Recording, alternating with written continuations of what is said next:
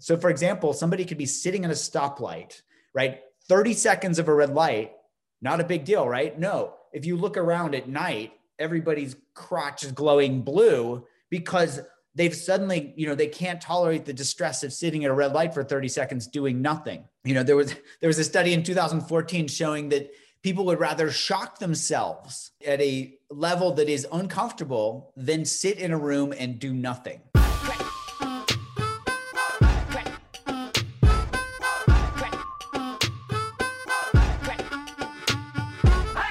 Okay, welcome back, or welcome to the Finding Mastery podcast.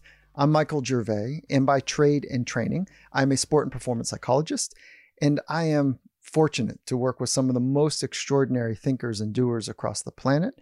And the whole idea behind these conversations, behind this podcast, is to learn from people, to pull back the curtain, to explore how they've committed to mastering both their craft and their minds. Our minds are our greatest asset. And if you want to learn more about how you can train your mind, this is just a quick little reminder right here to check out the online psychological training course that I've created with head coach of the Seattle Seahawks, Pete Carroll. You can find all of that information at findingmastery.net/course. Finding Mastery is brought to you by Bubs Naturals. Like you, I am mindful about what I put into my body. So for me, it usually comes down to ingredients and simplicity. The shorter the list, the better. And that's why I've been loving Bubs Naturals. Bubs creates products with high quality, all natural ingredients that are designed to help us get after the adventures in life. For years, I've been a huge fan of their Hydrate or Die electrolyte mix. I mean, that's a fun title for a product, isn't it? It only has 6 total ingredients. It's packed with electrolytes. I love the taste. No added sugar, no artificial flavors, none of that stuff. It's great for post-workout recovery. That's when I use it. And I also use it during long periods of travel, which I've been doing a lot lately. And so thank you for the hydration here.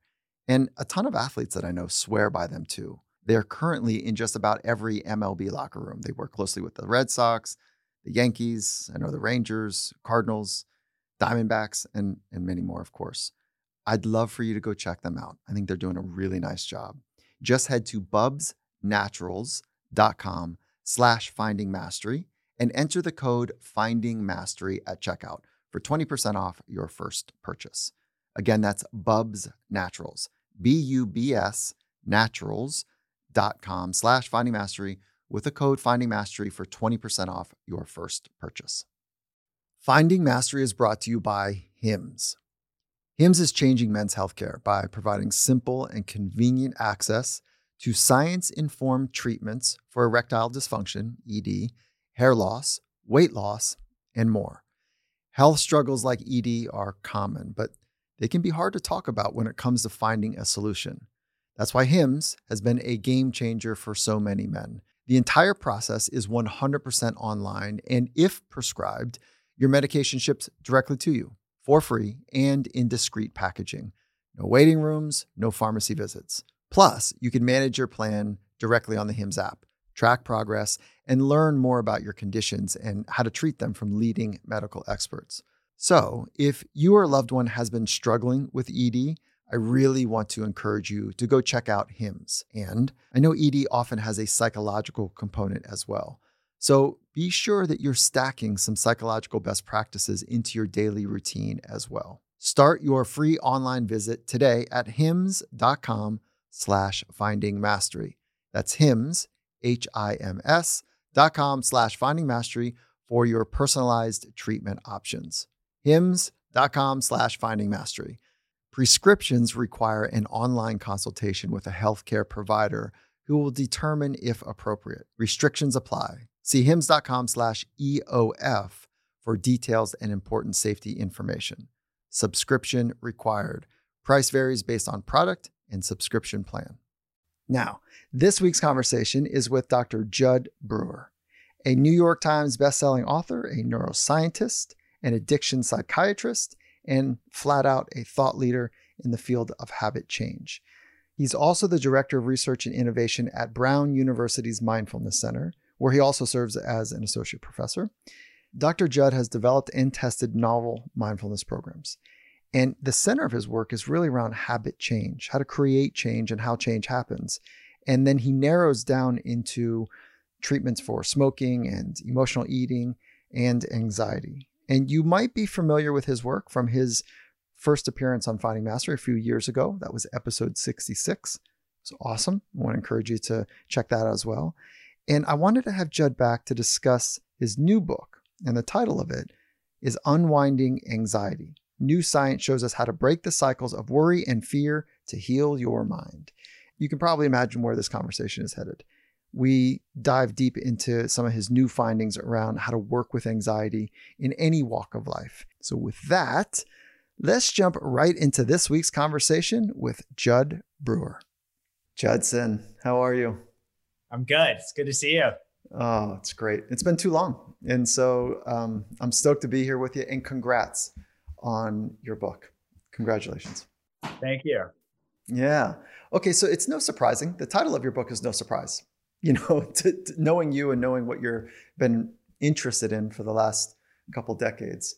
Can you just talk a little bit about the title, what led you to that title, and the quick flyover for like why you wanted to birth this book into the world? Yeah, happy to. So all the credit for the title goes to my wife, who came up with the term unwinding anxiety.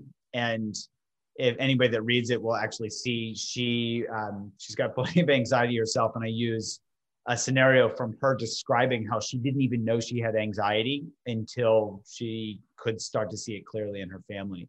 So the unwinding anxiety piece comes from what anxiety feels like. We feel wound up, and that wound up quality of experience actually totally gets in the way from everything from helping making our thinking and planning brain go offline to making us focused on things that are not in our best interest, where we get caught up in unhelpful habits, like stress eating and procrastinating and even addictions, because that driven quality of experience says, do something. Our survival brain is saying, this is uncomfortable, make it go away.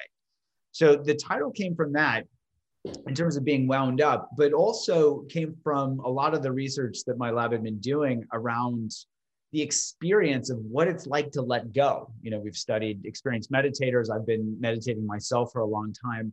And the simplest way to explain that dichotomy of, wound up versus letting go is kind of being caught up, being wound up versus unwinding. And so the unwinding piece is this journey that we all can take as we unwind, whether it's anxiety or any other habit or any addiction, or even, being attached to views, for example. And so if we just stick with this for a minute, for folks that are unfamiliar with a definition of anxiety, and I want to just do this for a moment, because we throw around the word anxiety a lot, and we throw around the word anxious and worried and nervous. We throw around these words like almost like they're the same thing, but anxiety has a little bit more gravitas to it than anxiousness, let's say. So when you talk about anxiety, what is your working definition?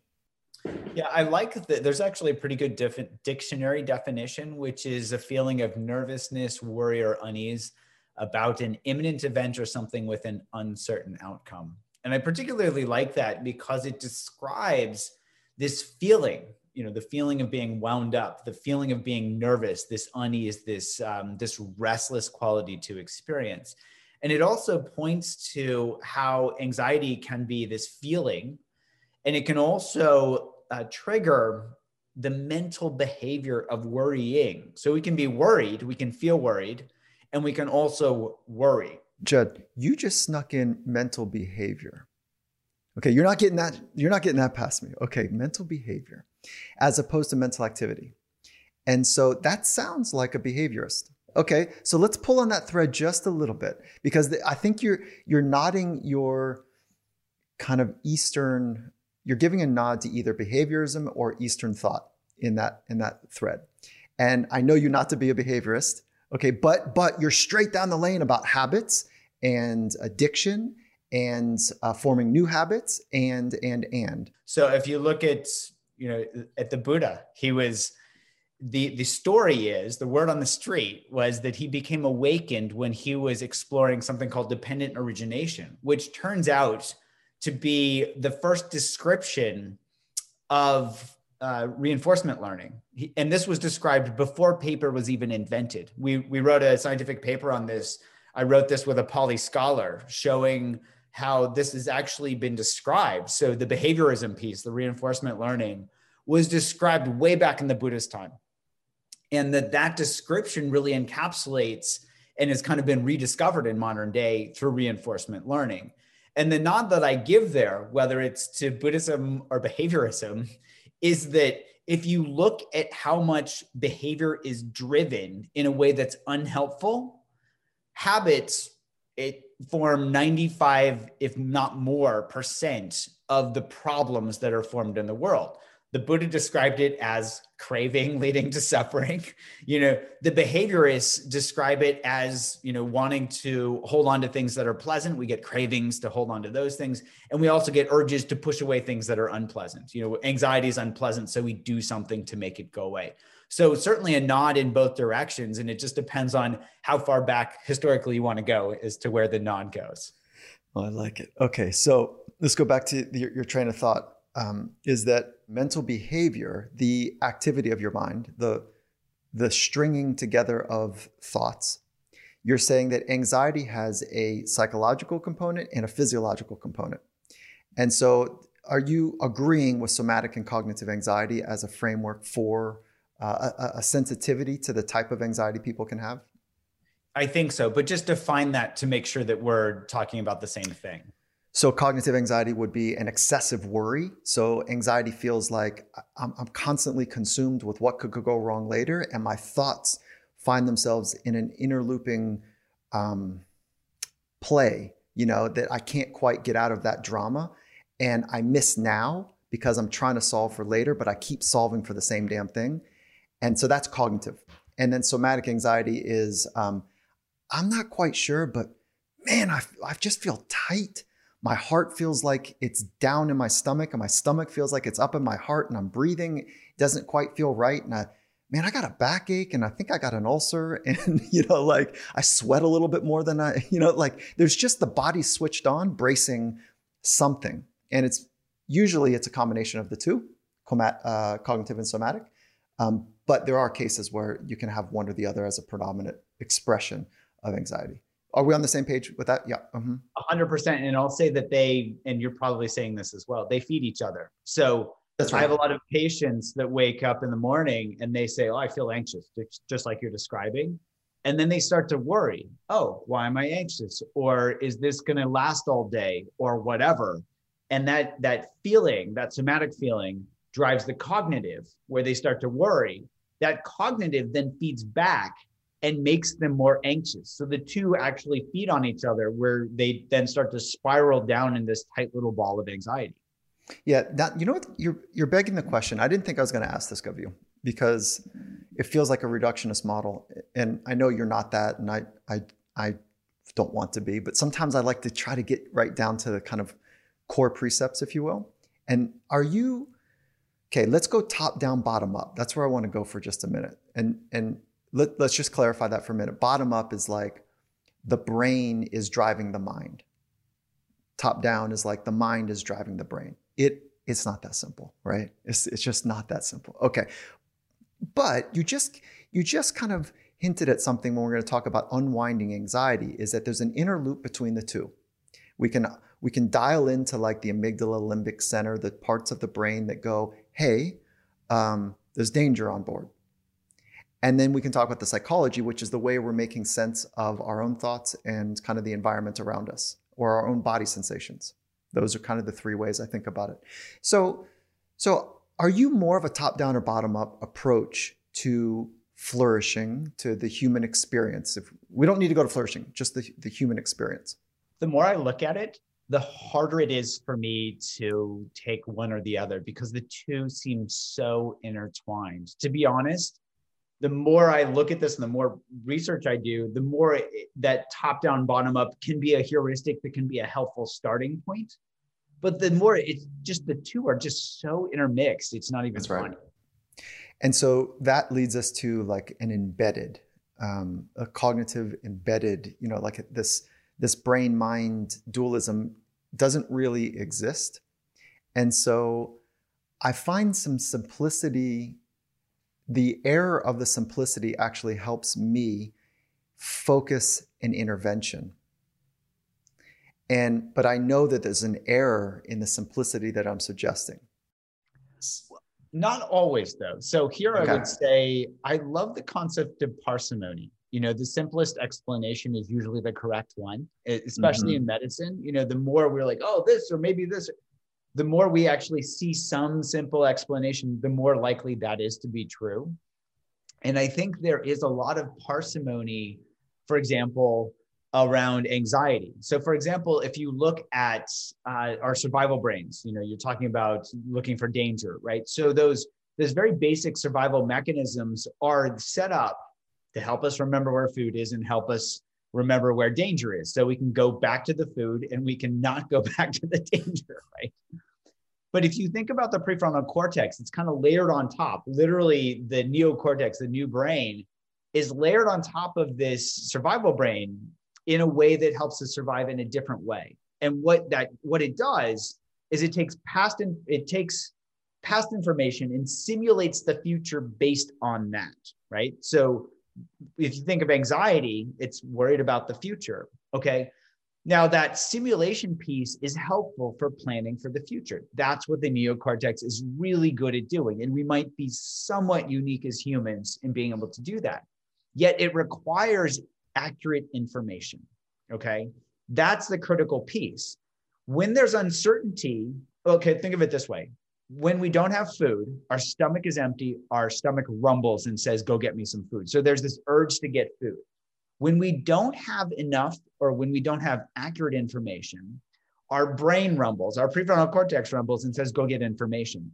So in essence, information is food for the brain, right? So there's some parsimony here. It's really, you can think of this as like fractal patterns. It's the same mechanism that's helping us get the needed sustenance, whether it's calories or information.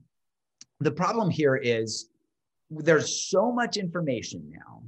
And there's inaccurate information. There's also disinformation, right? Our ancient ancestors didn't have deep fake saber-toothed tigers, right? It was, you see the saber-toothed tiger, you ran, right? It wasn't that you went on a chat forum or you went on Twitter to see who likes saber-toothed tigers or not, or who thinks they're really dangerous or not, right? So we see this. People are going on Twitter and debating the merits of vaccines, for example, when there's pretty clear evidence that vaccines save lives. Just an example, right? But this is where we have to become the virologist. We have to become the epidemiologist, the immunologist to try to sort through all this information. Our prefrontal cortex can't handle all of this information. And so it just starts to overheat, and then we spin out into all of these stories. What if this? What if that? What if this? What if that?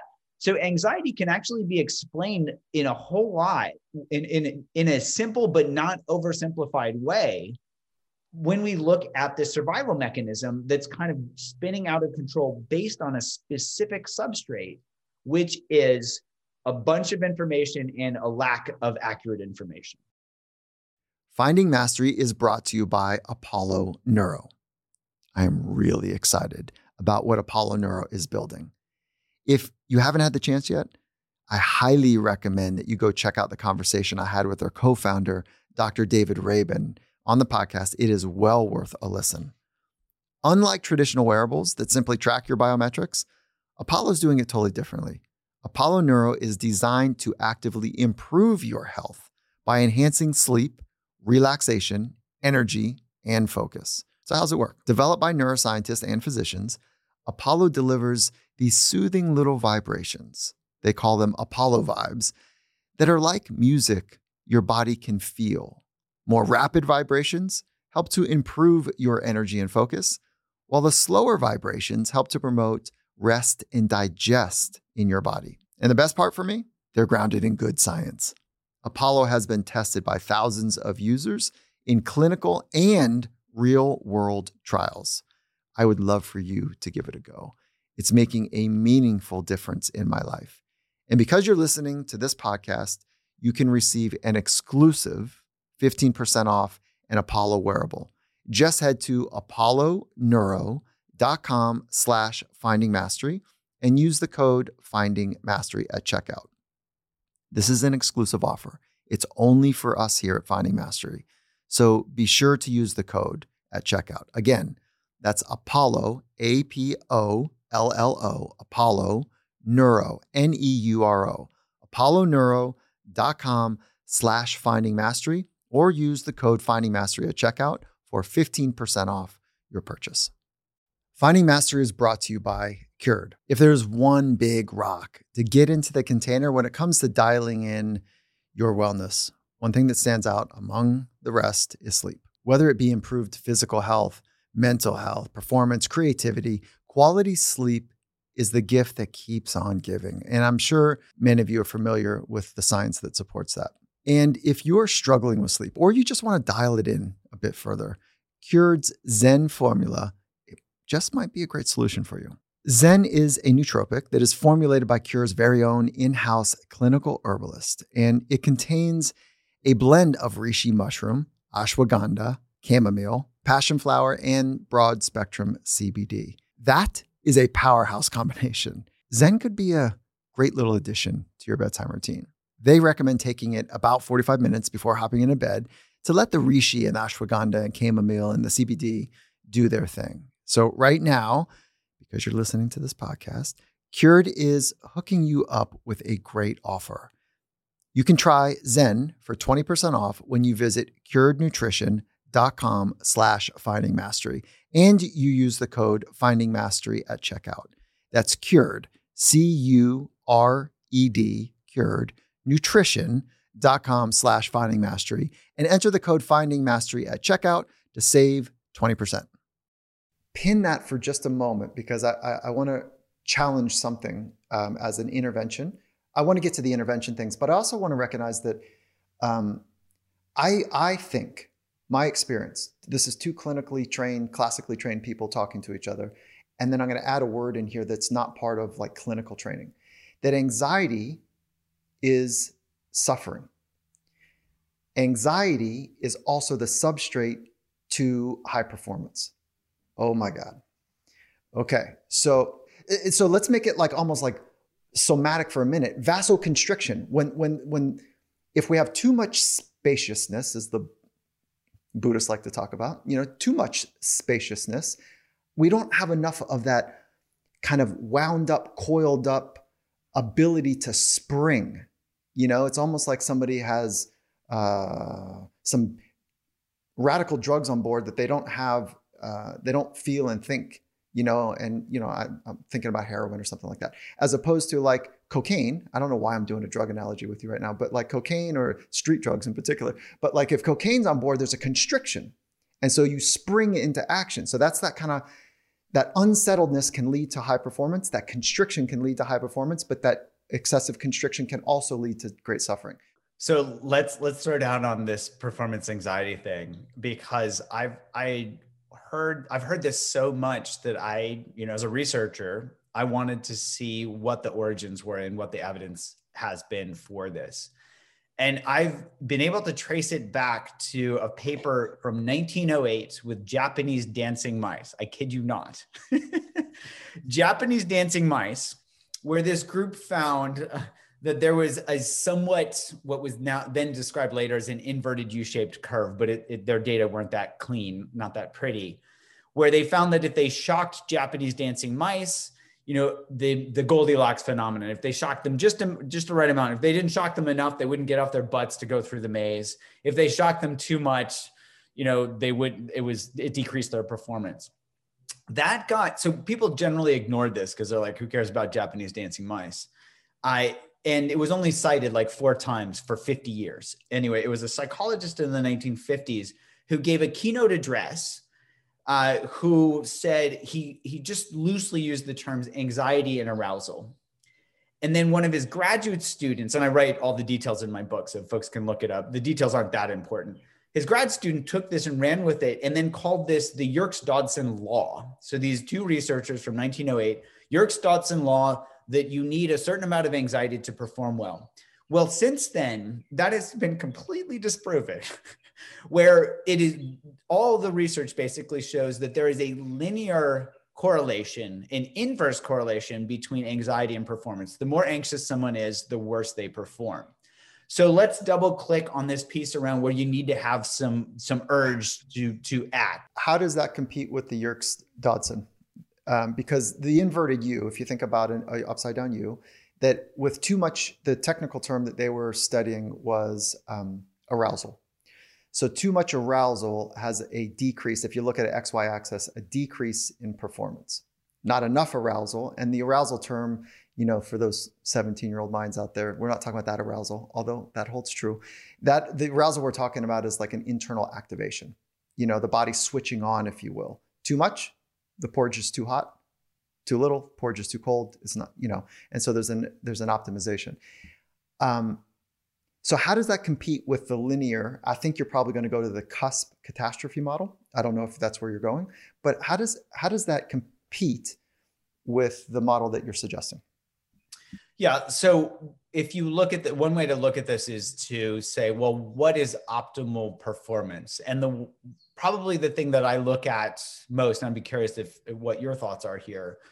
But if I think of flow or being in the zone as optimal performance, so somebody they're off the charts in terms of how well they're performing. Okay. So if you look at flow, there are two things here. One is there is no anxiety there. Anxiety is not even in the equation because they are so merged with what they are doing. There is no self there to be anxious, right? And so you can't even measure arousal because there's no someone to be, to check to see how aroused they are. They are so merged with action. So you could argue that is optimal arousal. That is optimal performance. And there is no anxiety there. So you could argue that as, okay, optimal performance is this.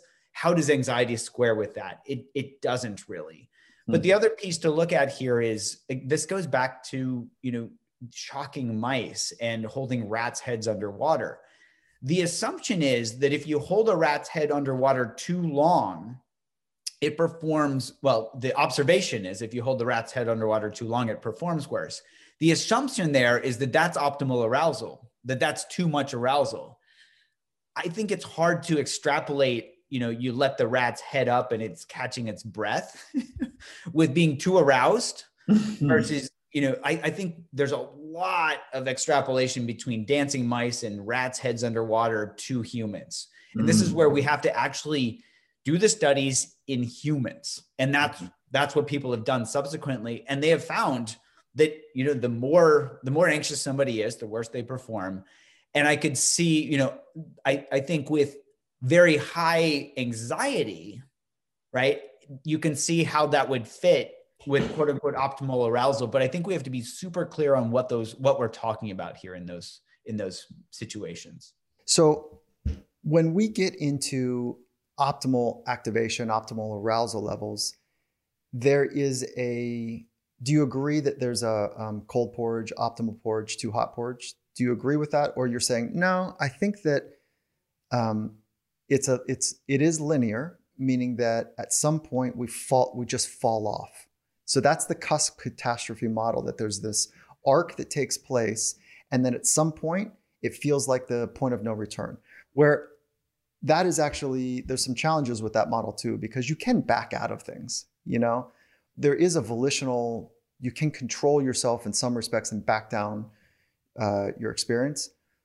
But I'm just going to put an asterisk in there, because if people are feeling anxious and they've got adrenaline and cortisol coursing through their system, it takes time to get that out of the system. You can't do just a couple breaths and get it out. So I think it's like 20 to 40 minutes, but that's maybe old data. Do you have a sense of how long it takes to pass cortisol through the system? I'd have to look at the studies myself, but I would guess it's a little faster than that. Certainly adrenaline, of course, is, kind of clears out a little faster than that. I think it's got a pretty short half-life, but I don't remember the cortisol specifically. Yeah, it's kind of the way I think about it is like there's an agitation when you have just enough, too much cortisol, too much adrenaline, there's an internal agitation.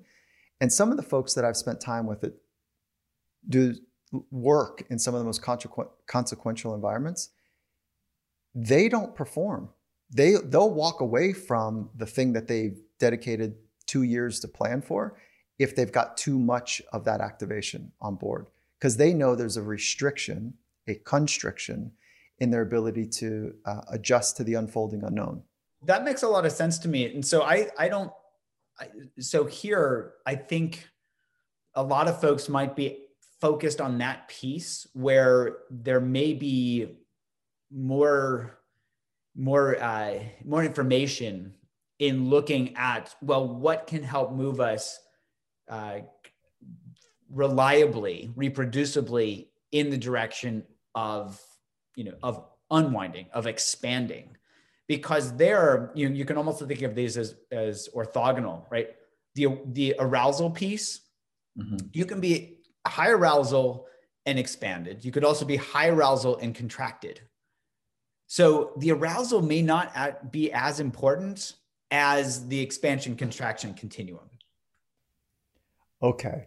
All right. So let's kind of use that as a jumping off point to your framework, which is constriction or expansion. Right. So, and I love that. I've used that since our last conversation, and I've oversimplified something, on the backs of that is that thoughts, if we're going to oversimplify thoughts, if we could do that for just a framework, is that thoughts are either creating constriction or creating expansion. And so like to oversimplify, it's not that clean, but I love that framework. Do you like that as well? Our data more and more support it. And so, for example, our neuroimaging studies, when we've actually studied experienced meditators, some of them have actually gotten into self-described flow in the scanner. And we can actually measure brain activity of the brain regions that are associated with getting caught up in experience and letting go. And in fact, those brain regions, so for example, specifically the default mode network, the posterior cingulate cortex, it gets activated when we perseverate, when we worry about the future. And the more we worry, the more activated it gets. It also gets activated when somebody's craving everything from chocolate to cocaine to cigarettes to gambling, right? So this is a well-described network of brain regions that is associated with getting caught up in experience. And my lab's even done neurophenomenologic studies to link that specifically with subjective experience. Here, people getting into flow deactivate that network of brain regions. And as we do these neurophenomenologic studies, people report letting go. In fact, we just completed a study with hundreds of people. This was just a way to see how universal the language of constriction versus expansion is.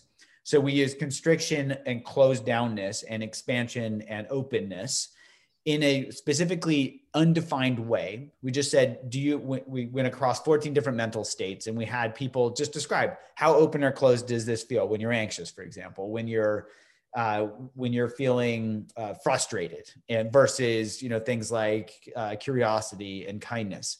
Universally, people report that anxiety feels closed and constricted, frustration feels closed and constricted, and that curiosity and kindness feel open and expanded. So we can see this both phenomenologically, when people, not even defined, people they all relate the same way to these things. And we can also see this neurobiologically, where we can link these things up to brain regional activation and importantly, deactivation as people are letting go. So more and more, I think the framework is lining up pretty nicely. Okay. So when folks are feeling anxious, and that's we're being smart with that word, feeling anxious.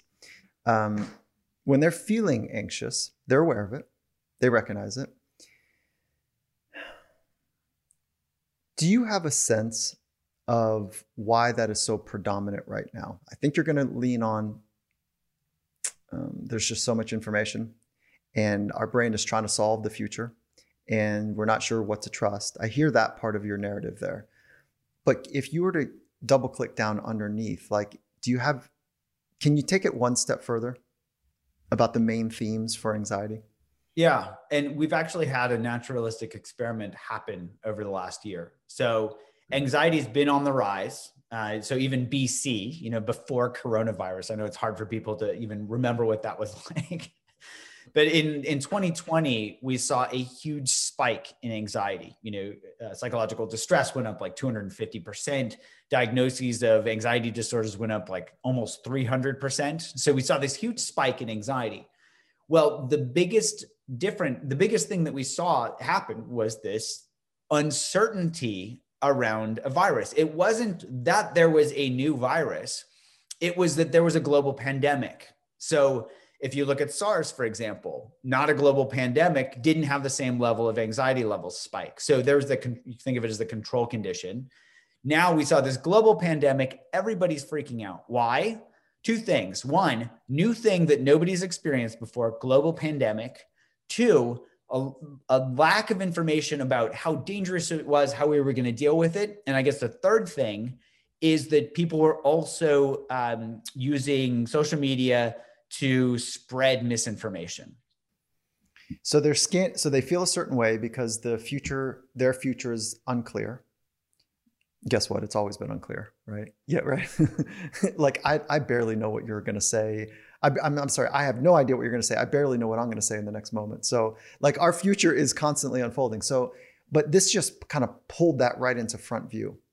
You're like, okay. And then where do I go to? It is natural to look outside to say, where can I get some information, scan the world for food and or dangers. And, but those sources of information were not clear, right? Okay. So then we feel a certain way, and then there's that interlooping experience.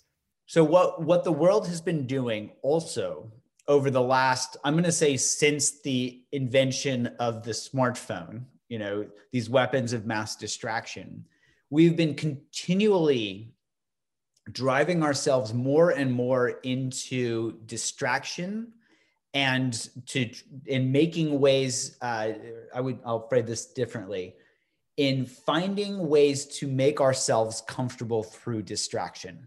Our world has never had the ability to collectively distract itself to the degree that we can now. So our distress tolerance is dropping and dropping and dropping. So for example, somebody could be sitting at a stoplight, right? 30 seconds of a red light, not a big deal, right? No, if you look around at night, everybody's crotch is glowing blue because they've suddenly, they can't tolerate the distress of sitting at a red light for 30 seconds doing nothing.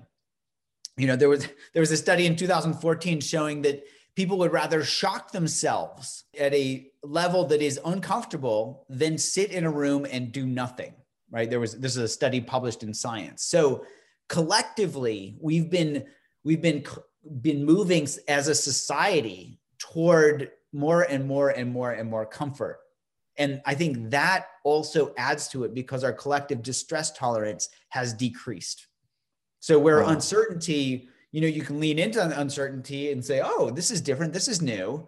We're being trained. Oh, this is different. This is uncomfortable because our survival brain is saying, hey, is there danger out there? And instead of saying, hey, let's go see if there's danger, we're going, oh, this is uncomfortable. I got to run away from it as quickly as possible, purely because we've trained ourselves that way. So let me flip on my blue and emanating crotch machine. Okay, right. So let me flip on my phone to be able to get a little hit of dopamine because that'll calm this anxiousness, right? And I know that it's relatively safe, but it's an empty meal. And at the end of it, I might feel a bit, well, I'll use the word empty. Yeah. Let me throw a word out there, dissatisfaction, where we're not fully satisfied. Yeah, and good. It actually, that not being fully satisfied makes us want more. So it actually drives a little bit of craving that says, hey, go back and do it again. Okay. How would you map this framework that you have onto fear of people's opinions as being one of the drivers for anxiousness? And so can you, I'm fascinated by the mechanism that many of us are operating from, that we are trying to make a narrative of what they might be thinking of me. And I think if I could just kind of throw out the beginnings of a framework and see if I'm on or off, is that the default mode network, am I okay? Is this okay? Are we okay? The self-referencing obsession about, that's kind of what one of the things that the default mode network is involved in. That to answer that, I look to you as a social creature and say, well, does Judson think I'm okay? And if Judson thinks I'm okay, then I'm okay. But I've got to interpret Judson's micro expressions, his tonal stuff. I've got to interpret all of that. And I'm not a mind reader. I can actually get some sense of expression, micro expression, but I don't know what he's going to think of me. So let me just play the game here and let me try to do what Judson, I think, would like. Therein, I think, lies one of the great constrictors of human potential, is the fear of other people's opinions. But can you get us smarter on that? Well, I can try. So if this is helpful, one way to look back on this is, what's our brain trying to do? And some of this is probably driven by tribal psychology, where, we've got it's basically, if you run around in a pack, you're more likely to survive. And so you've got to figure out pretty quickly, is this a friendly pack? Is this a not friendly pack? So there's this underlying piece here where our survival brain is in there saying, hey, friend or foe, I got to figure this out quickly. And I think what that probably feeds into modern day, where you're talking about here, we're not as dependent on the tribal psychology now. We're a global tribe if we really look at this, and we all should be banding together to save the planet. But that's a different conversation. So here it's less about, we've all got to gang up against this woolly mammoth, because there's no way I could take down a woolly mammoth by myself. But if there are 70 of us, we've got a better chance of doing that. So that tribal psychology is still in there, and that's programmed to have us say, hey, I got to get people to like me, basically. And the other part of that programming is that says, okay, let me find things. So what's a simple way to do that? Well, you take views, for example, and it's like, oh, what do you think about this? Oh, I agree with you. Now there's suddenly a tribe that's been developed based on that. And in fact, this is so simple. There have been studies done that if you give people like the same colored mug in a psychology experiment, if I'm remembering this correctly, basically the same color mug, suddenly they have a greater affinity toward a complete stranger just because they have the same colored mug or something. I think we all experience this. People drive down the street and they're like, oh, I drive a Mazda. That guy's a Mazda. Suddenly we're a tribe. We're a Mazda tribe, because I have no idea who this person is, but they happen to drive the same brand of car that I drive. So it is really baked in. And if we're not aware of that, this can be manipulated very easily. This is where, what was the documentary, The Social Dilemma, I think, where they talk about how these, the social media companies, their whole revenue structure is based on attention, the attention economy. And the best way to drive revenue is to basically polarize people. And the best way to polarize people is to nudge them farther and farther and farther and farther into these extreme views. All of that based on tribal psychology. Does that make sense? Absolutely. And what parts of the brain would you go research a bit deeper when you think about fear of other people's opinions? And because this is kind of I think that this is one of the epicenters for anxiety for people, right? It's no longer the saber tooth. It is like, am I okay based on what they think potentially might be thinking of me? And so as we're starting to get into the unwinding of anxiety, what brain regions do you go, hey, Mike, go dig here. I think that you're going to love some of the research around these brain regions. Yeah, the one that I've seen most consistently implicated here is the posterior cingulate. Here I remember there are experiments showing choice justification, meaning I think this group used CD cases where they had people pick CD cases and, they're pretty much same affinity for two, and then they pick one and suddenly they like that more. That's back to the tribal psychology, the choice justification.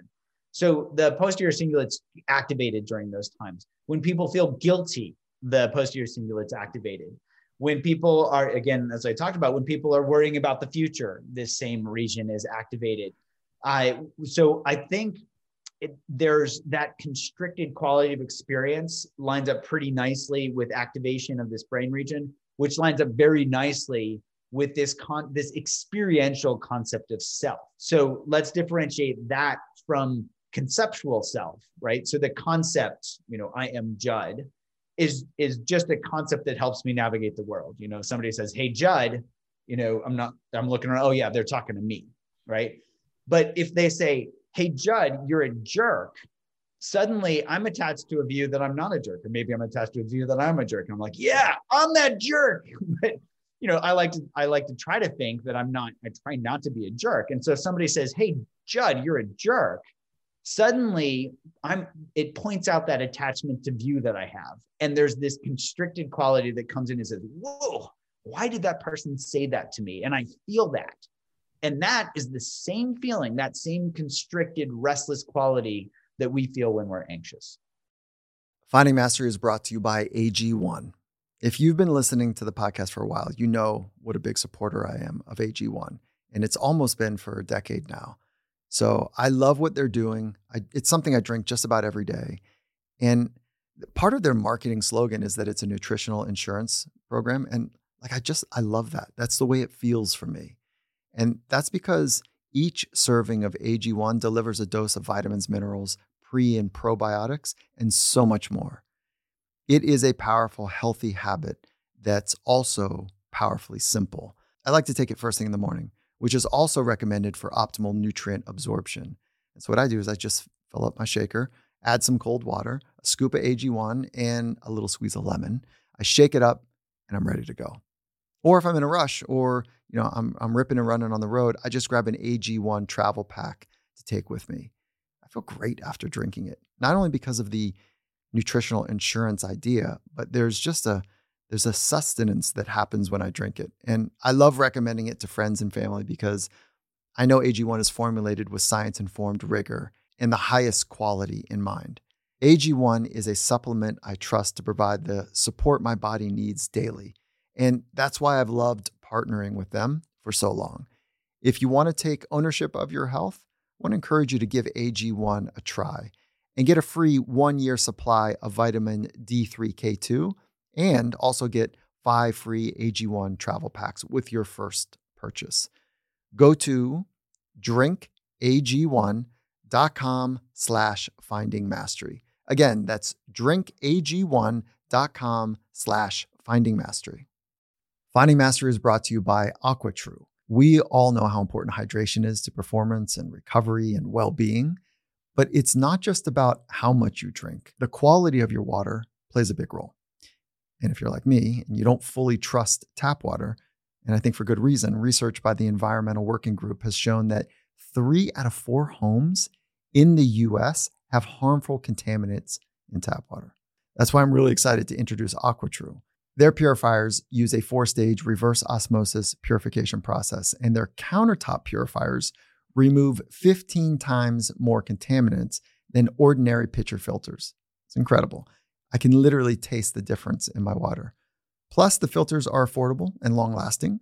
Just one set of filters from their classic purifier makes the equivalent of 4,500 bottles of water. That adds up to less than 3 cents per bottle. It feels great to know that all at once, I'm saving money, getting the highest quality water for the Finding Mastery team, and helping make a positive impact on the environment by eliminating single-use plastics all the way around. AquaTrue comes with a 30-day money-back guarantee, and it even makes a great gift. And right now, because you're a Finding Mastery listener, you receive 20% off any AquaTrue purifier. So just go to aquatrue.com. You spell it AQUATRU.com and enter the code Finding Mastery at checkout. Again, that's aquatrue.com. Enter the Finding Mastery code at checkout to receive 20% off any purifier that you buy there. So let's get into the some interventions to unwind anxiety. And it's a beautiful title, that your wife came up with because wound up is the kind of vernacular that we'll use, when we're feeling anxious and that constriction that you're talking about. You've got a set of processes to help people unwind. So can you walk through a couple key points if people are feeling anxious? And then I also want to hit on the percentages. It was 15% of people reported general anxiety prior to the pandemic. There was a radical spike in that. And of course, correct me if our numbers are different. I've always thought that 30% was the accurate number, that 3 out of 10 people that I know are anxious, but 15% feels like an underreported.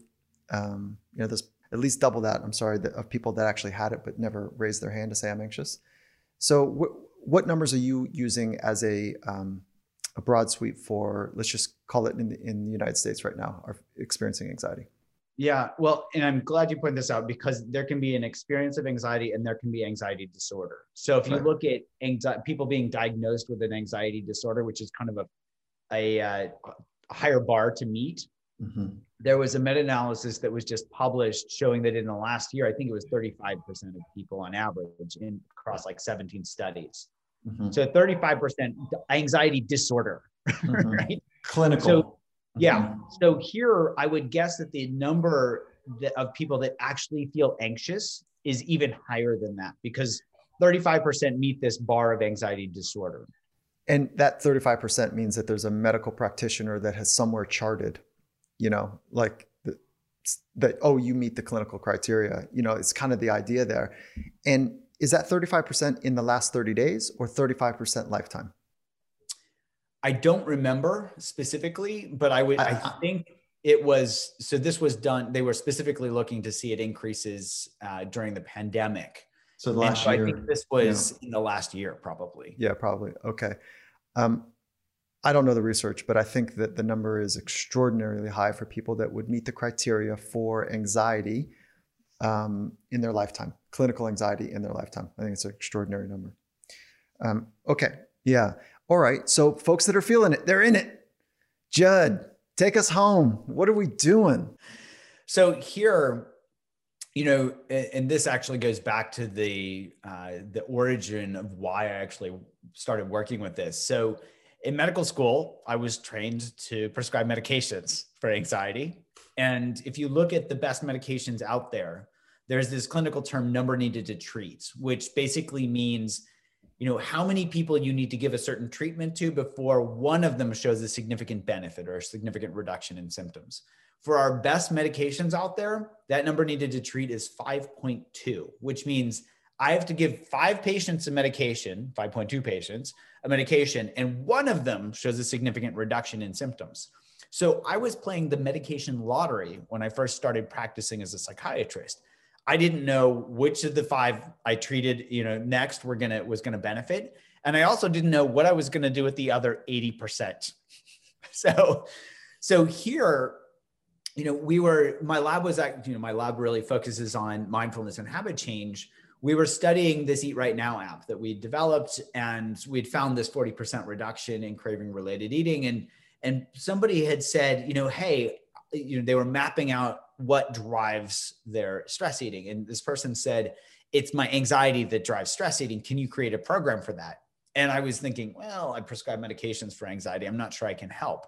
Yet that put a bug in my ear to go and actually look at the literature. And it turns out literature from the 1980s. So this was when the Stones were singing about Mother's Little Helper, right? This is how much benzos are being prescribed like candy, like the Valium and, Xanax and all these benzodiazepines, which are no longer first-line treatment because there are major problems with these things. So they were, everybody was like, medicate everyone. And these researchers like Thomas Borkovec and others were suggesting that anxiety could be driven like a habit. So for me, when I read that, I had this big aha moment where I was thinking, I never thought about anxiety, that it could be driven this way. And the other part of my brain said, dude, you know how to work with habits. Why don't you bring these two things together? So of course, as a researcher, I wanted to see, well, how could I research this? And as a clinician, I wanted to see, how can I help people with this? So we started by developing this Unwinding Anxiety app and then this is the basis for what turns out to be a 3-step process that anybody can use. And so I'll walk us through this 3-step process. The first thing we did was to see how well this thing worked. And the first group we tested this in was in physicians. Why? Because I can speak for myself. We tend to be a pain in the ass, physicians, right? We're like, oh, I'm too busy. I shouldn't be taking care of myself. And we learn to armor up in medical school. And, any moment that I could be, that I take toward myself could be helping my patients, all this martyrdom stuff, right? So of course we burn out like crazy. So we did the study, 57% reduction in clinically validated anxiety scores in anxious physicians who use this Unwinding Anxiety app. We also got a 50% reduction in burnout without mentioning the word burnout once, okay? Because the two are highly correlated. We did a second study with people with generalized anxiety disorder. 67% reduction in these folks. These are the Olympians of worry. They really know how to worry. 67% reduction. And there we could calculate the number needed to treat. And their medications, it's 5.2. In this study, 1.6, right? Hey. So if an app could do a mic drop, Yeah. boom, 1.6. So I just highlight that because this process that I'm going to describe is actually, well, not only is it pretty well theoretically based, but we now have very strong empirical data supporting that it actually works. So it's not just, hey, Judd thinks this is a good idea and he's going to try to sell a book. It's, hey, Judd did a bunch of research and found that this actually is the best thing that he could find that actually is out there. So 3-step process, anybody can use this. It's pretty simple. The first step is that somebody's got to map out how their mind works. So this could apply to anxiety. This could apply to any habit. And it really goes back to the survival mechanism. Trigger, behavior, results, right? That's what drives any habit. So for anxiety, the feeling of anxiety is the trigger. The mental behavior of worrying is the behavior, right? And the other behaviors could be procrastination. There could be a bunch of things that we could substitute in there. And then the result is we get some reward out of it from our brain's perspective. And then that drives the loop. If we're not aware of it, there's no way we're going to be able to work with it. I'll give a concrete example because I think, theoretically it makes sense, but people, the stories really make the most sense to me. So I had a patient, I write about him in my book, who was referred to me for anxiety. Okay. He'd had anxiety for over 30 years when he was referred to me and nothing had helped. And what he described, so he comes into my office, I start taking his history, and long story short, he's got full-blown panic disorder and full-blown generalized anxiety disorder. And so first thing I did after I started to get a sense for what was ailing him, I pulled out a piece of paper, I wrote down trigger, behavior, result. And I said, let me see if I can get this straight.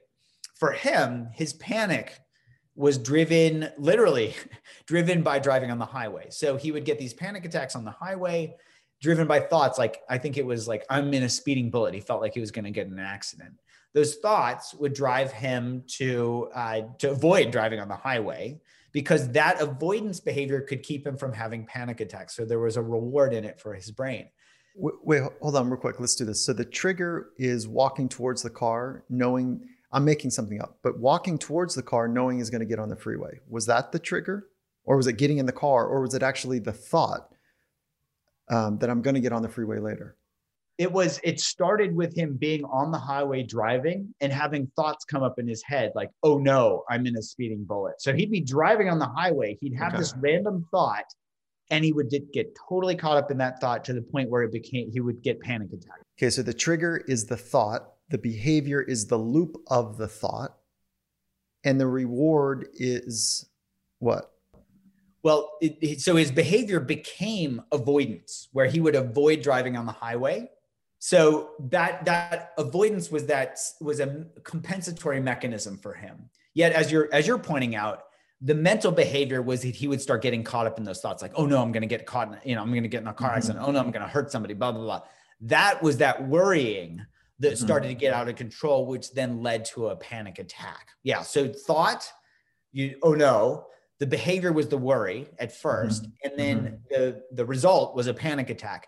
That fed back into a secondary loop where the next time he had a thought, his brain would say, I'm not going there, as in I'm not getting on the highway, as in I'm not getting in my car. That's the behavior at this point.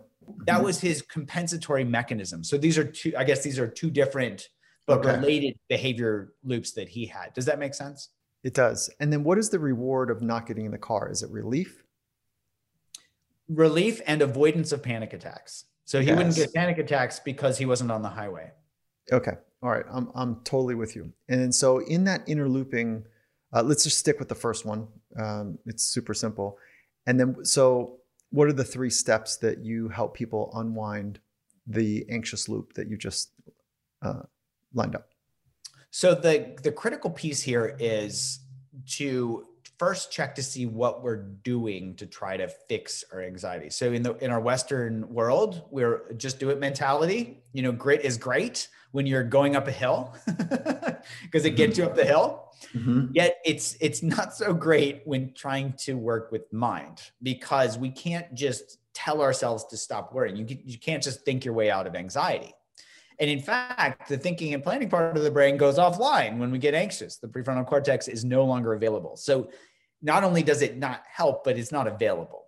So I just highlight that because often people think, oh, I mapped out this habit loop. Now I just got to stop it, or I got to avoid those triggers, which in fact just drives other habit loops of avoidance. So here, I think a bit of neuroscience is really critical, which is to know that the only way to change a habit, this is any habit, the only way to change a habit is to update the reward value of that behavior in our brain. I'll give a simple example, and then we'll apply this to worrying. So my lab just finished a study where we were working with people who were overeating. And so what we did was we embedded this awareness tool basically in our Eat Right Now app to have people pay attention as they overate. And our hypothesis was that as people pay attention when they overeat, they'll realize it's not very rewarding, because awareness is the only thing that updates reward value in our brains. And in fact, it only took 10 or 15 times of somebody paying attention as they were overeating for that reward value to drop below zero to the point where they were shifting behavior.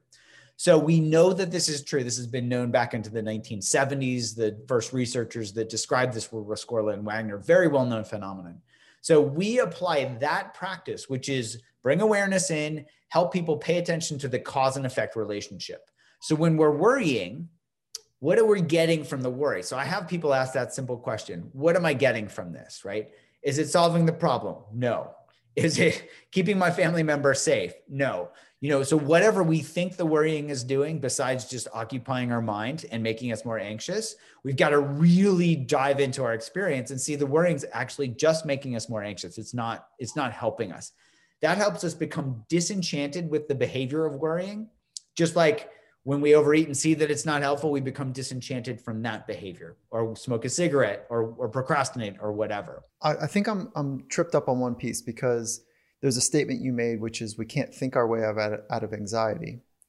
And then I hear you saying, if you have a thought, which is to examine your thought, the utility of the thought, then you'll dissipate the anxiousness. So help me understand where I'm getting tripped up there. So this is a critical distinction. So the thinking our way out of anxiety is a trying to change what's happening, right? That's very different than awareness. So awareness is something that doesn't take the prefrontal cortex. It's something more fundamental, more basic, and actually more critical for survival. So here we differentiate what the brain trying to fix or change or avoid, like doing something, versus simply bringing awareness in. What am I getting from this? And asking a question rather than saying I need to change or fix or solve something. Okay, so when I recognize I'm in a loop, the way I need awareness that I'm in the loop, I'm in an anxious state, and then you're saying the off ramp is to say, what's the question again? How is this? What am I getting from this? What am I getting from this? And then that actually fundamentally will change. It's an interruption in the loop, right? And so you say, what am I getting from this? I've interrupted the loop. And then I go, nothing. Okay, right? And then, okay, so now I'm fundamentally altered from the loop. What prevents me from getting back on the loop to say, nothing? What is wrong with you? Geez, you know what? You should worry because you can't figure things out. You've been stuck in this loop for so long. And you know what? I'm in a fucking silver bullet still. And I'm on the freeway. And what am I doing? Oh my God, my life is a mess. I mean, what?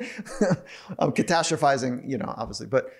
You're beautifully describing the catastrophizing habit loop, right? So there's another habit loop that gets built on top of this. That's another doing loop where we can't fix the anxiety, but we can sure beat ourselves up over it or think that it's never going to end. So I'm glad you point that out, because that is a loop on top of a loop. It's kind of a fractal pattern of echo habit loops, one on top of another. So as you're pointing out, what am I getting from this helps us step out of it a little bit, because it gives us perspective. It gives us a little bit of distance and helps our brain see, oh, this is not rewarding. That reward value drops. And that critical drop in reward value opens up the space for what I think of as step 3, or I call it the BBO, the bigger, better offer. So again, our brains are based on, they're going to do behaviors that are more rewarding. We've got to give our brains something that's more rewarding.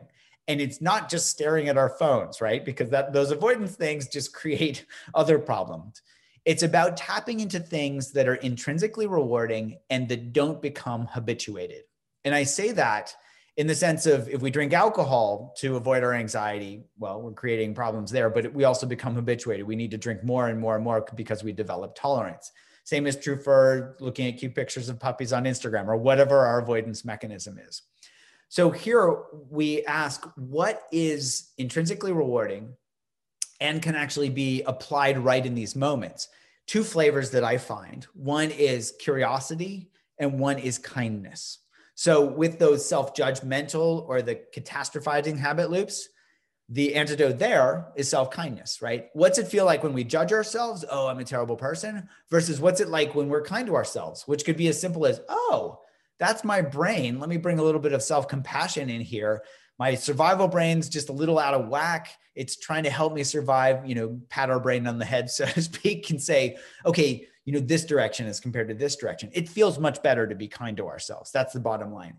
Curiosity is a direct antidote to anxiety. So again, my lab's done these studies. I know it's going to sound like a no-brainer, but we've got to do the studies to show that it's true.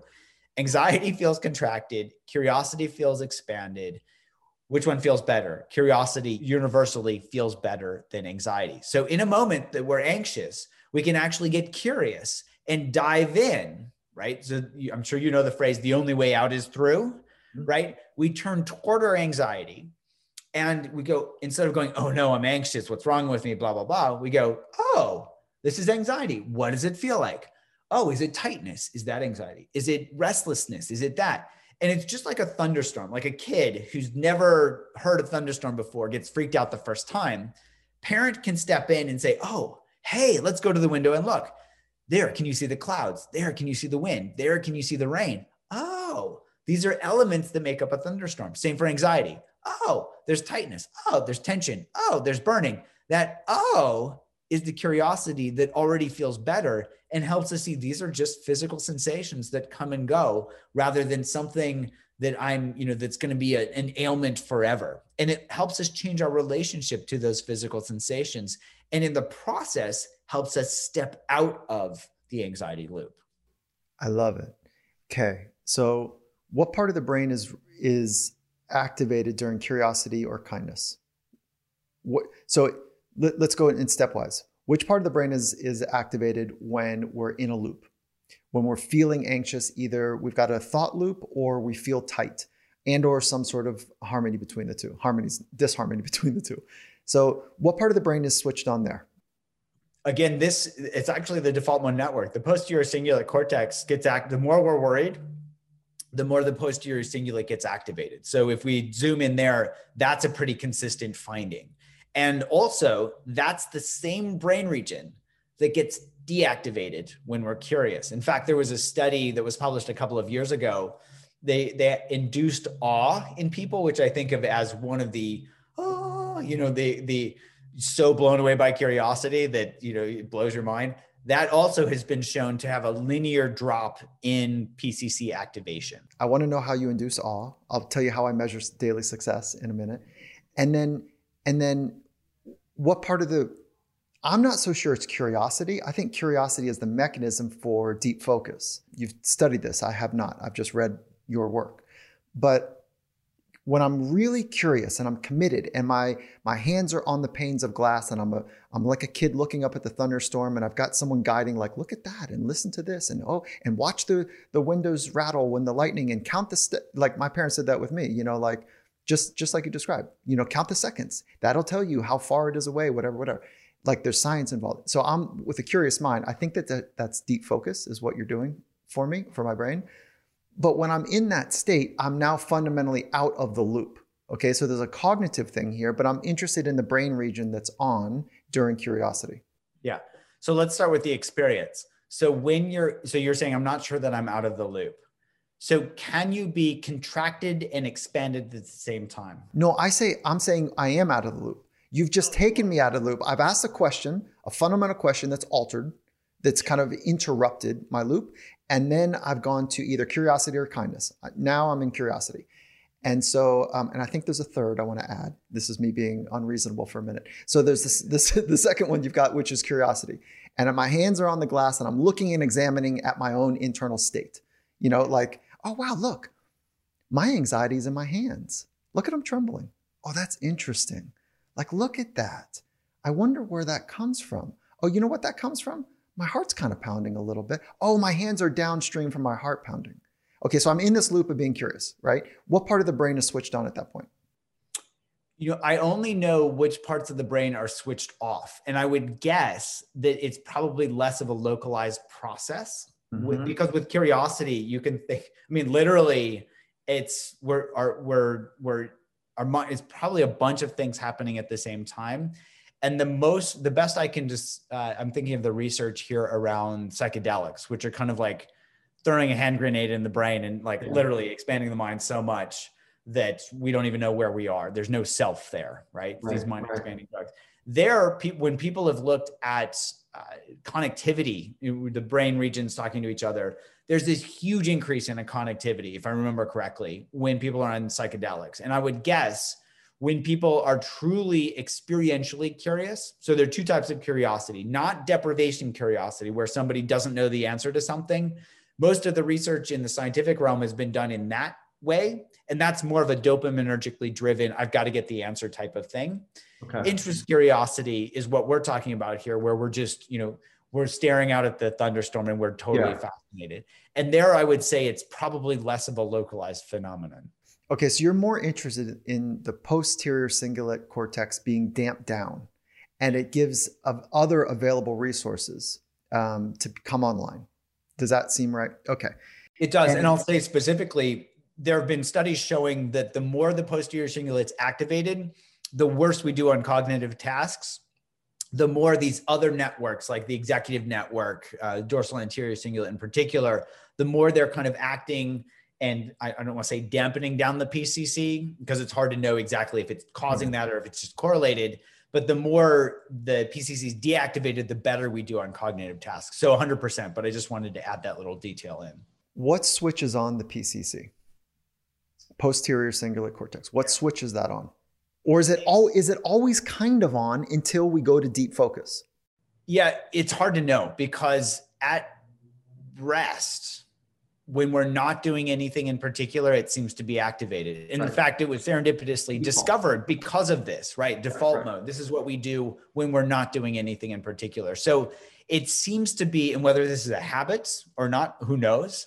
But what in the general population, it seems to be on pretty much, when we're not doing anything else. And so I agree with you. Curiosity can help us switch that off and switch into deep focus. Yeah. So, all right. So deep focus is an inoculation potentially for the posterior cingulate cortex to damp down. So this is why mindfulness and meditation is a mechanism, right? Because it requires some deep focus, some curiosity, if you will, in open monitoring. Okay. So, all right. This is exciting. Can I add a third? Yeah, I'd love to hear it. So I think kindness, I get it. Curiosity, I definitely get. I love that. Okay. And then I think the third would be celebrating like a wild person. I caught you. I got you. I found the loop. I'm in. So I think that there's something, this is if I think it fits in your model, is that if you can celebrate like a wild person and manifest internally and I don't mean manifest like woo woo, I mean manifest internally the unique chemical response of excitement, but you're manifesting it. You're like, look at me. I just did it. I found it. I'm going to call Judd later and tell him I got this loop. I'm nailing it. Good job, Gervais. Let's go. And so celebrating like a wild person, I think, is non-addictive. It's an interruption. And I bet it gets you some of that neurochemical exchange that would, I don't know if there's not a deep focus there necessarily, like curiosity and kindness, but I'm wondering if that would hold up in your lab in any respects. So it would, if you differentiated joy from excitement. Is it more joy or is it more excitement? And then I'll tell you why. So I think I might know where you're going. I was saying more excitement. Yeah, I know. I think the excitement might pull us right back in, huh? Yeah, so the excitement has a contracted quality to it. And Yeah. the excitement has a self in there where, just using your examples, like, check me out, I got it. Whereas joy is just the joy of getting it. It doesn't matter who got it or whether somebody's going to get it again. But if it's the excitement, I got it, that actually drives it back and says, and I want it again. Mm-hmm. That's addiction, right? And it's at its heart is, ooh, that felt good, I want to do it again. Joy, there's this great line from Blake where he says, he who binds himself the joy does the winged life destroy. He who kisses joy as it flies lives in eternity's sunrise, if I've got that right. And the idea is, ooh, here's something good, I want it. There's a self there, self-referential processing, PCC activity. Restless, I want more. Joy is expanded as compared to the contracted quality of excitement. So here I would say, I love that concept. Celebrate like a wild person, but don't hold on to it. Just celebrate, enjoy the celebration, and that will get somebody there. But the more they say, I did that, or I want to do that again, the more they, destroy that winged life. Yeah, that's super interesting. In the sport world, that is a framework that works. Like, it's like have your own back. It's like self-talk for confidence, saying things to yourself to back yourself. Like, yeah, let's go. You got this, but whatever those kind of frameworks or those statements are. But I don't think it works here because of your point that it is ego referenced, it's self-referenced, and then you're using excitation, which is really close to anxiousness, right? Curiosity is not, kindness is not, joy is not, but hey, let's go. That's right. It feels like I might have just gotten really close back to the on-ramp. Yeah. Okay. So just one way to highlight this, and this is more your lane than mine, so tell me to step out. If you look at team sports, so me just watching team sports, and I've only worked with some like Olympic teams, so not, this isn't my day job. Yeah. When there's a team that's working really well together, really harmoniously, and somebody does a really good job and they become the prima donna and are like, I did a great job, right? It totally blows the whole vibe. Whereas when somebody's like, yeah, we did it. I mean, look at all these great players and they get interviewed and they're like, no, it wasn't me. It was the team, right? As compared to, yeah, it was me. Check me out. I'm the best. That nobody wants to hear that because that vibe sucks.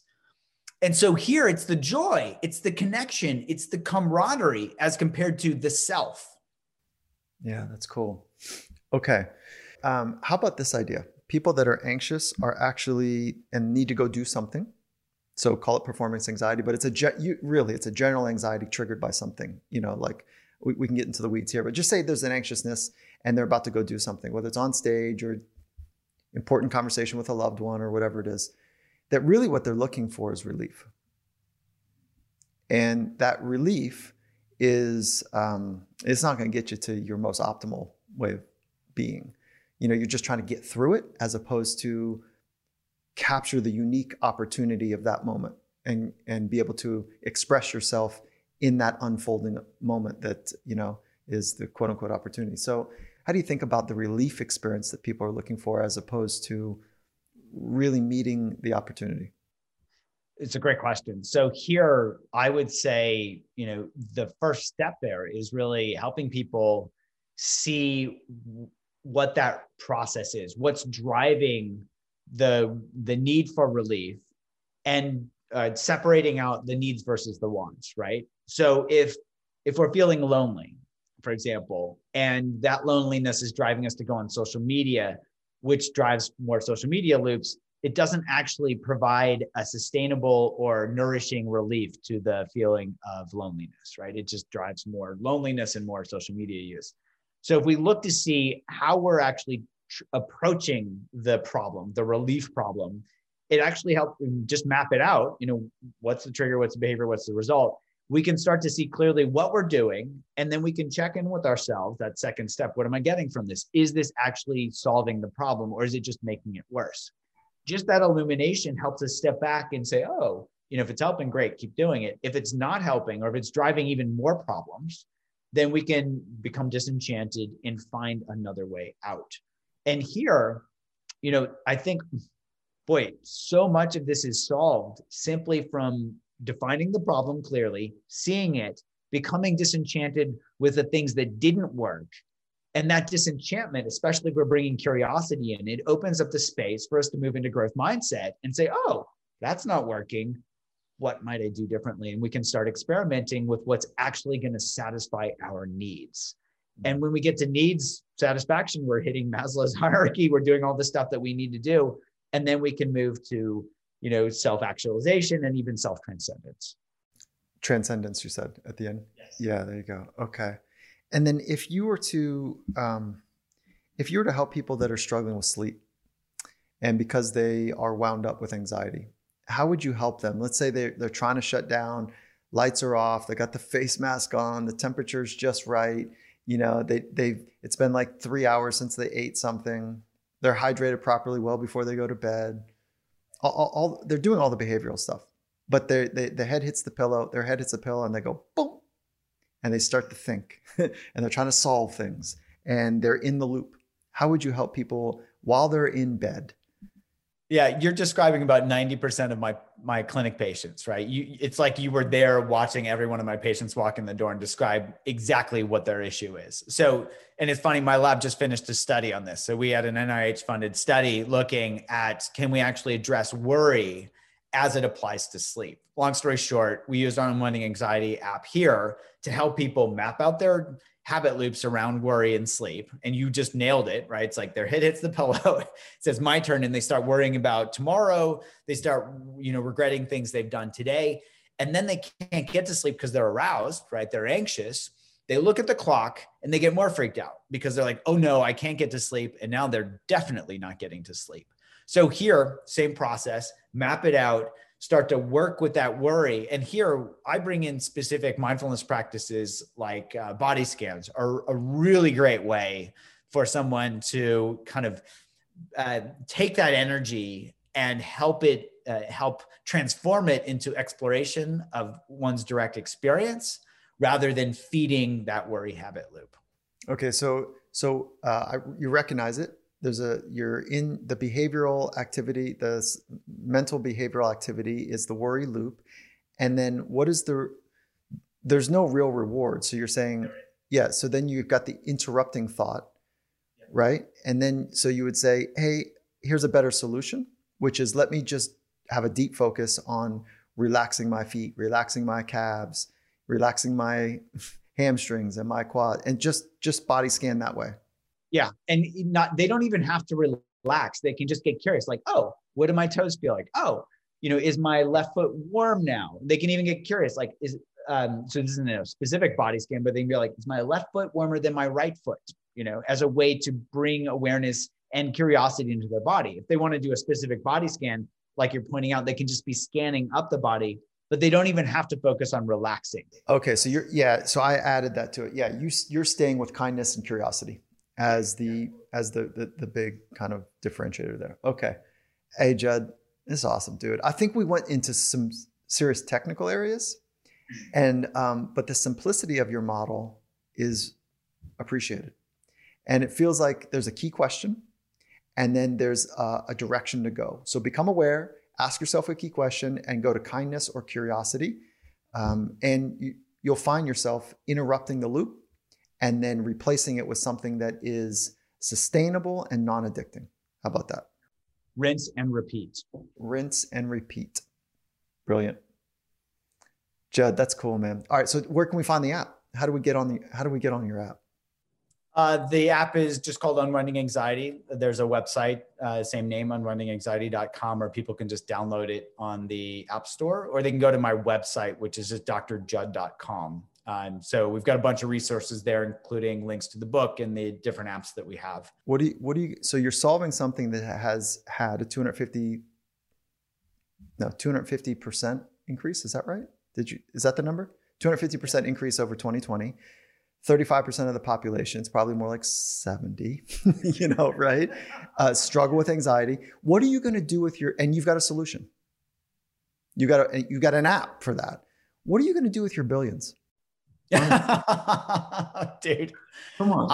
The thing that is most rewarding to me is hearing people transform their lives, and it might sound hokey, but honestly, I don't think money makes people happy. I think helping people, at least for me, makes people happy. And so I'm happy just to be out there trying to help people wake up. And hey, a yacht in Tahiti, you can help people from a yacht in Tahiti as well. It's okay, Judd. Well, so I would like to do a little more surfing. But other than that, I'm pretty happy doing what I'm doing. All right, good. When you get the yacht and you're going to go fire up the Mentoise and go surfing, hit me up. Okay. Yeah, good. All right. That's perfect. I'm so stoked for you, Judd. I want to really support people to follow your good science. I hope this conversation did a fraction of the brilliant, celebrate the brilliance that you hold. And this was a treat for me. And so, thank you, brother. My pleasure. It was a treat for me as well. Really enjoyed this. Okay, good. Okay. All the best to you.